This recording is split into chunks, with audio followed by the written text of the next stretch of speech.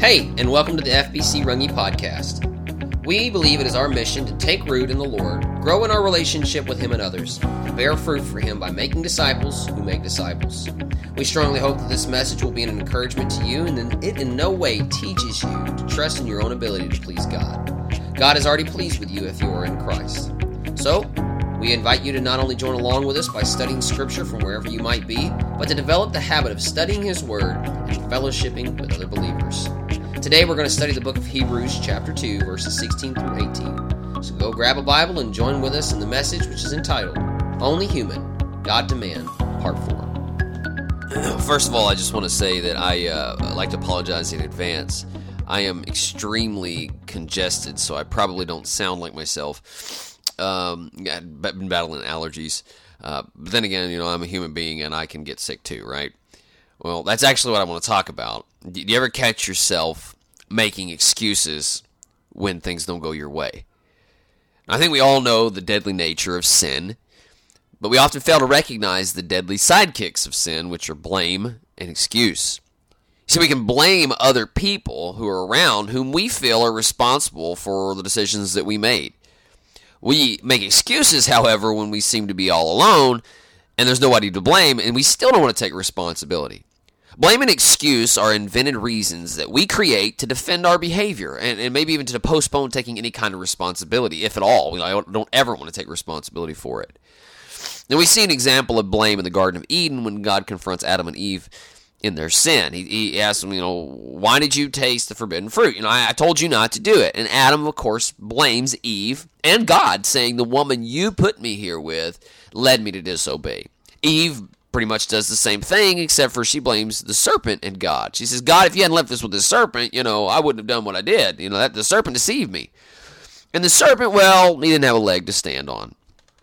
It's easy to see how others should take responsibility for their own actions. So when we read this story about Adam and Eve, we're like, why, guys, why can't you just accept responsibility for what you did and stop blaming other people? We need to stop the blame and excuse game. But you see, it's much more difficult when that person that needs to take responsibility is us. It reminds me of a story John Ortberg tells about the Mauve couch in his living room. He said that he and his wife once sold their Volkswagen Beetle and used the money to purchase a new couch. And the salesman tried to tell him, listen, if you have kids, you really need a couch that is dirt-colored. But his wife refused to accept that, and she wanted a mauve couch. She just loved the color. And despite the salesman's protest about how it'd be more difficult to clean and it's impossible to keep a couch spotless unless you get a plastic cover, and she didn't want the plastic cover. I don't want that. She decided that this was the couch she wanted and that she was determined to make sure that it stayed clean. And so when they got home, they lined up all of her children, and she told her 6-year-old, her 4-year-old, and even her 6-month-old the couch. She showed them the couch, and she issued out the couch rules. Do not sit on this couch. Do not touch this couch. Do not look at this couch. Do not walk past this couch. Do not think about this couch. Of all the other furniture in the house, you may freely sit. But the mauve couch you must not sit, for the moment you sit upon it, you shall surely die. Well, even explaining the rules, about a week later, John says his wife walks past the couch and she sees that there's a strawberry jam stain on her couch, and she was livid. She lined up all the children again and she showed them the stain. Look at it! And she demanded that they confess which one of them did it. Now, John says the oldest was the first to eventually break and start crying. And, of course, she blamed the middle child, and the middle child blamed the baby, but nobody wanted to accept responsibility for this. John said that he had never seen his wife so angry before. And so she stood there in silence, waiting for them to confess for the longest time. But John knew that none of them were going to confess for 2 reasons. Number one, they knew that their mother was so angry that if they were to confess to staining the couch, they would spend an eternity in the timeout chair. And he also knew that they would never confess because it was actually him who stained the couch, and he wasn't saying nothing. You see, we look for opportunities to escape our mistakes, and it seems at times that blame and excuses are the way to go. It wasn't me, it was somebody else. I didn't mean to. It just came out of nowhere. I didn't see it. The sun was in my eyes. You would have done it too. Or, everyone's doing it. Or even this one. This is kind of like the granddaddy of all of them. After all, I'm only human. But you see, these are just creative ways to escape the responsibility of our actions. Blaming others and making excuses are dangerous because they mask our lack of repentance. We're not truly sorry for doing what we've done. And the truth is that the root of excuse and blame is fear. We don't come forward because we're afraid. We're afraid of punishment, or we're afraid of failure, or we're afraid of the consequences, or we're afraid of embarrassment, or we're afraid of change, or we're even afraid of uncertainty that it brings. Coming forward and accepting responsibility, it's going to change everything. And I just don't know what's going to happen. And because of that fear, we shirk responsibility by blaming others and excusing ourselves. And while that might seem to be a temporary fix for our situation, what we don't realize is that it comes with some pretty disastrous consequences. You see, when we blame others and make excuses for ourselves, what we actually do is we push some long-term situations upon ourselves that we are not prepared to deal with. For example, when we blame and make excuses, sure, we get to avoid responsibility, but because we're avoiding that responsibility, and God gave man responsibility over all creation, we actually avoid growing. And we can't grow whenever we're making excuses and blaming someone else. We develop many limiting beliefs about ourselves and even about God. We say things like, I'm not fast enough, I'm not smart enough, or strong enough, or young enough, or old enough, or skinny enough, or rich enough, I'm not talented enough.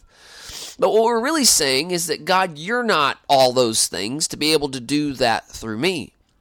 And this leads to a lifestyle of never-ending regrets. All these what-if scenarios. I wish I had done that better, but I'm only human. And when we blame and excuse, we are led down a path of pessimism where everything in our lives is negative. And we begin to believe that not only that, everybody is out to get me. I'm not just the offender, I'm the victim here. And see, our comfort zones begin to shrink because of the fear of making another mistake. I don't want to do that again, and so we avoid risk-taking. And what good ever came from avoiding the risk? With great risk comes great reward. But worst of all the consequences that we deal with, the worst part is we cannot benefit from serving God. See, God in Scripture, He refuses to bless and use prideful, unrepentant hearts. And if we're not serving God, then what is the purpose of living on planet Earth? See, blame and excuse, they give us permission to settle for less than God's best for us. So when we live a life of blaming others and excusing ourselves, listen, we are literally wasting our time because we're not becoming the people that God created us to become. We make excuses and blame others because we don't see an alternative for escaping our shame. But thankfully, God gave us a better way. As we've been studying the book of Hebrews, we see in chapter 2 4 reasons why God became man. We know why man wants to be God, but why would God ever want to become man? Well, so far we've studied the first 3 reasons why God became man. God became man to reestablish the authority over creation that mankind lost when they sinned. God became man to reunite the family of God. God became man to render powerless Satan and the fear of death. And today we're going to study about how God became man to restore us in our times of failure. So there you go. Today's message is brought to you by the letter R. Let's jump into God's Word today and discover how God restores us in our time of failure. Hebrews chapter 2, verses 16 through 18. This is what it says. This is for assuredly He does not give help to angels, but He gives help to the descendants of Abraham. Therefore, he had to be made like his brethren in all things, so that he might become a merciful and faithful high priest in things pertaining to God, to make propitiation for the sins of the people. For since he himself was tempted in that which he suffered, he is able to come to the aid of those who are tempted. Let's pray. Father God, we just come to you now and just ask God that you would reveal yourself through your word. Father, show us why it was so important that Jesus became man. And after all, I can say some words, God, but you need to be in them. You need to be working through them in order for them to take effect. And so, God, I just ask that you would just give us spiritual sight. Father, help us to hear the words that you speak to us. And show us, Father, the important nature of Christ and how he can deliver us from sin. Restore us, Father, in our failures. Help us, Father, to see and to know. So this morning, God, I just ask that your word would examine our hearts and that, Father, you might show us what we need to do. All these things I pray in Jesus' name. Amen.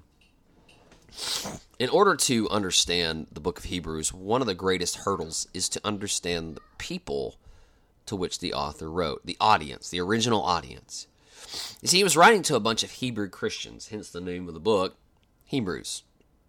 These were people of Jewish descent that turned away from the practice of Judaism and daily religion and believed that Jesus was the answer for sin and that he was the Messiah, and so they surrendered to him as Lord. Now, the problem, of course, is that the people they lived around made their lives a living hell for doing so. Their families abandoned them. They were constantly under persecution. Many of them suffered. And after all of the suffering that they endured, they began to question whether or not they should turn back to Judaism. Kind of like how the Hebrews under Moses started to look favorably on the slavery of Egypt as opposed to the bitter nature of the wilderness with God.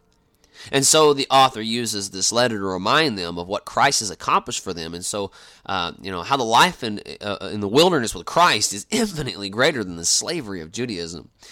And so in verse 16, we see him once again make reference to angels. So far we've learned that Jesus is infinitely superior to angels in so many ways. But here you see the author draws attention to the fact that God refused to help the fallen angels who followed Satan out of his presence. And so Jesus could have taken on angel flesh, but Scripture tells us he didn't do that. He took on human flesh. Now, 1 Peter 1:12 says that angels long to look at the gospel. In other words, the fallen angels are incredibly jealous of human beings, which I think explains why there is so much demonic activity. They cannot receive salvation, and so they attempt to destroy the entire human race. God chose not to help angels, but to help the descendants of Abraham. And the means by which he chose to help mankind is by becoming one of them. In verse 17 it says, therefore, since he became flesh, he had to be made like his brethren in all things, so that he might become a merciful and faithful high priest in things pertaining to God, to make propitiation for the sins of the people. Now pay attention, because there's a lot of things going on in this verse. First, we see that God took on human flesh, and that he became like man in all things. Once I was in class, and an argument started about whether or not churches should hire pastors who didn't have children who were unmarried. Or not children that were unmarried, that they themselves were unmarried and didn't have any children. And one guy argued that he could not sit under a pastor who wasn't married and didn't have kids. Now, this, of course, offended me because although I was married, Aaron and I, at the time, were desperately trying to have children. It's not that we didn't want kids, it's just that we couldn't have them. And we were unable to. And, I love having kids around now because, to my point, I can blame them for why things get broken around the house. But, at that time, he said that, and it made me mad. I chimed in. I was like, how could you say that? You're saying you couldn't sit under the Apostle Paul? Or the Apostle Apollos, or even the Apostle John. You couldn't sit under Christ himself. And of course, he deflected the other arguments, and he said, well, that was Jesus. Why do we tend to excuse the things that Jesus did because he was God in flesh? Do you understand that when Jesus was put into the situation of temptation or grief, it was as if you or I were dealing with that same situation as well? The big difference is that while we were tempted and failed, he succeeded. He overcame. Now, I'd like to talk about more about that in just a second, but let's just consider that before Jesus went to the cross, he had some kind of supernatural power that forced him to make the right decision, which, by the way, isn't biblical. But let's just say that was the case. Do you realize that there was a moment on the cross when God the Father turned away and completely left him alone in all of our sin? Now, at that moment, if it were me, I would have cursed God and asked, why did you do this to me? But in his grief and loneliness, Jesus instead asked, my God, why have you forsaken me? Which, it sounds disrespectful, but it actually proves the author of Hebrews' point. Jesus was like us in all things. He didn't know why God had abandoned him on the cross, and yet in his confusion, he didn't cry out in sin. He simply asked for clarity. This verse says that he, in conquering his flesh, became the merciful and faithful high priest that we needed, for he made appropriation for our sins. Now, high priest is one of the many titles Jesus holds, much like teacher or savior or Lord. And the title priest carries connotations, just like all the other titles. You know, they explain the different aspects of who he is and what that means for us. Well, priest, it really carries power in two ways. First, the priest was the one who mediated between God and man in religious practice in Judaism. Second, he was the Holy One. You know, you see, he was holy, he was set apart from the rest of the people. Now, be careful here not to confuse pastor with priest, because there is a big difference between the two. See, in Judaism, priests made daily sacrifices for sin. They were set apart from the people. The high priest was responsible for going into the Holy of Holies once a year on the Day of Atonement to confess the sins of all the people and to make sacrifices before the Lord. So a once for all for that year payment for sin for all the people. And then they would have to make daily smaller sacrifices outside the Holy of Holies. The book of Hebrews tells us that Jesus became the high priest of Israel in order that the sacrifice might be made, not that year, but for all eternity. Look at Hebrews chapter 10, verses 11 through 14. It says, day after day, priests stand and perform their religious duties. Again and again, he offers the same sacrifices which can never take away sins. But when this priest had offered for all time one sacrifice for sin, talking of course about Jesus, he sat down at the right hand of God, and since that time he waits for his enemies to be made his footstool, for by one sacrifice he has made perfect forever those who are being made holy. You see, Jesus made the ultimate sacrifice for sin. The one sacrifice that ended the need for all other sacrifice, which means that the priesthood of mankind is over. You no longer need a mediator between you and God, which is why Jesus was crucified. You know, God tore the veil in the temple, the object that separated the Holy of Holies where God resided from the rest of all mankind. Jesus made propitiation for the sins of mankind, which means he satisfied the punishment of God by taking all punishment upon himself. There is a major difference between a priest and a pastor. A priest is the mediator between you and God. The pastor is simply one just like you, who struggles with the same things that you struggle with, who is not set apart from you, but is set apart from the world, just like you are in Christ. Don't miss this next verse. Verse 18 says, for since he himself was tempted in that which he suffered, he is able to come to the aid of those who are tempted. I once had a friend who said his coworker was cheating on her husband. And feeling this was wrong, he approached her and he said, listen, what you're doing isn't right. And she responded, are you married? And my friend said, well, no. And she said, then don't come talk to me about how what I'm doing is wrong when you don't know what it's like to live in a terrible marriage. Well, the question is, since Jesus was sinless, can he really help me in my sin? The accusation is, Jesus, have you ever looked up in your sin and realized that you were an enemy with God? Well, then don't come talking to me about salvation. But in that, don't you see there's an excuse for our sin? I'm not a violator as much as I'm a victim of my own sinful nature. And Jesus, if you just knew what it was like to be a victim like me, well, you'd understand. Listen, Hebrews 4:15 says, "For we do not have a high priest who cannot sympathize with our weakness, but one who has been tempted in all things as we are, yet without sin." Now, when we read verses like that, when we attempt to dismiss it by saying, he could stand up under temptation because, he was Jesus. He was God in flesh. I couldn't help it because I'm only human. And with this mentality, the question remains, how in the world could he ever relate to us in our sin and thus deliver us from it?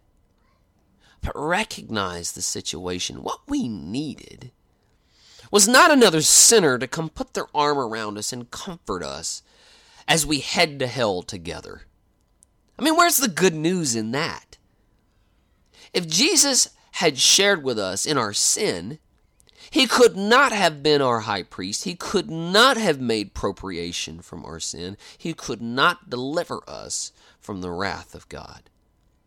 What we needed was not someone to share in our sin. What we needed was someone who was not only sinless, someone who raised above the temptation of sin. What we needed was someone who was sinless to make the payment for our sin. And it's important to keep in mind that in every way we are tempted. Jesus was tempted. You say, well, he doesn't understand. Think about it this way. When we give in to temptation, we haven't even felt the full weight of that temptation. Jesus consistently persevered through that temptation and always overcame it despite the full weight of it. So if anyone doesn't understand, it's us. And because he overcame that temptation, Scripture tells us he not only knows the way out of it, but he will come to the aid of those who are tempted, those who cry out to him. So quickly we dismiss our failure to obey God. And we often forget verses like 1 Corinthians 10:13, which says, "No temptation has overtaken you except what is common to man. And God is faithful, who will not allow you to be tempted beyond what you are able, but with that temptation will provide a way of escape so that you are able to endure it." Two things about this verse, and then we'll conclude. First is that it doesn't say that God will not give you more than you can handle. That's the point. God gives you more than you can handle, so you turn to him. It says he will not allow you to be tempted beyond what you can handle. Second, he provides a way of escape. Well, what is that escape? Whenever we are tempted, we must not excuse it. We must not submit to it. We must cry out to Jesus, and he will come to our aid. There's a better way to deal with our sin than to blame others and make excuses for ourselves. This doesn't provide any solution for the problem of sin. Don't excuse your sin by saying, I'm only human. Well, Jesus was fully human, and he didn't sin. And before we Christians dismiss this truth by saying, he took upon himself the nature of man, he also had the nature of God. Keep in mind that once we have surrendered our lives to the Lordship of Jesus Christ, we are new creations, and God lives in us. In order to clarify, let me share with you what I don't mean. What I don't mean is that we will ever become perfect in this life. John Wesley, the father of the Methodist Church, believed that we could become perfect in this life. And while admitting that he himself wasn't perfect, he believed that he had met two men who were perfect, meaning that they no longer willfully sinned. Now, sure, they sinned in the past, but they don't do it anymore. My dad used to always say, if a man says he's without sin, just go talk to his wife and she'll set you straight. 1 John 1:8 says, if we claim to be without sin, we are a liar and the truth is not in us. So even if we achieve perfection in this life, the moment that we acknowledge it, we become sinners again. Now, I'm not advocating a works-based salvation. I'm not saying that now that we're saved, we must hold on to our salvation by works. For if works cannot save us, they cannot keep us saved. No, we are saved by grace alone, through faith alone, in Christ alone. What I am saying is this. As followers of Christ, we must never fall into the trap of blaming others and excusing our own sin. We must not use excuses to justify ourselves and pretend that sin isn't really that big of a deal. We must not say, well, God will forgive me. That is not being saved by grace. That is cheap grace, which is detestable to the Lord. Instead, we must recognize that when we fail, we are not only restored to God through the sacrifice of Jesus Christ, but also that Christ has given us the power to have victory over our sin. In our temptation, instead of giving into it, justifying it, excusing it, or taking upon ourselves a victim mentality, we must instead look to Christ. The entire book of Hebrews can be summed up in these 3 words. Look to Christ. Look to Christ. In every page of Hebrews, this is what he's doing. Look to Christ. Look to Christ. Look to Christ. So if you're lonely, look to Christ. If you're broken, look to Christ. If you're full of shame and regret, look to Christ. If you're being tempted and you need deliverance, look to Christ. Are you struggling in your faith, striving to understand? Look to Christ. Look to Christ. Cry out to him. And Hebrews 2:18 tells us, he will come to your aid.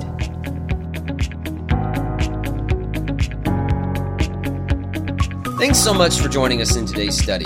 We'd like to remind you that we are not saved by works. We are saved by grace alone, through faith alone, in Christ alone. If you haven't already, be sure to download our church app by searching FBC Runge in the Apple App Store or Google Play. It is our mission to take root, grow, and bear fruit. So if you agree with us in our mission, then let's get out there and bring God glory.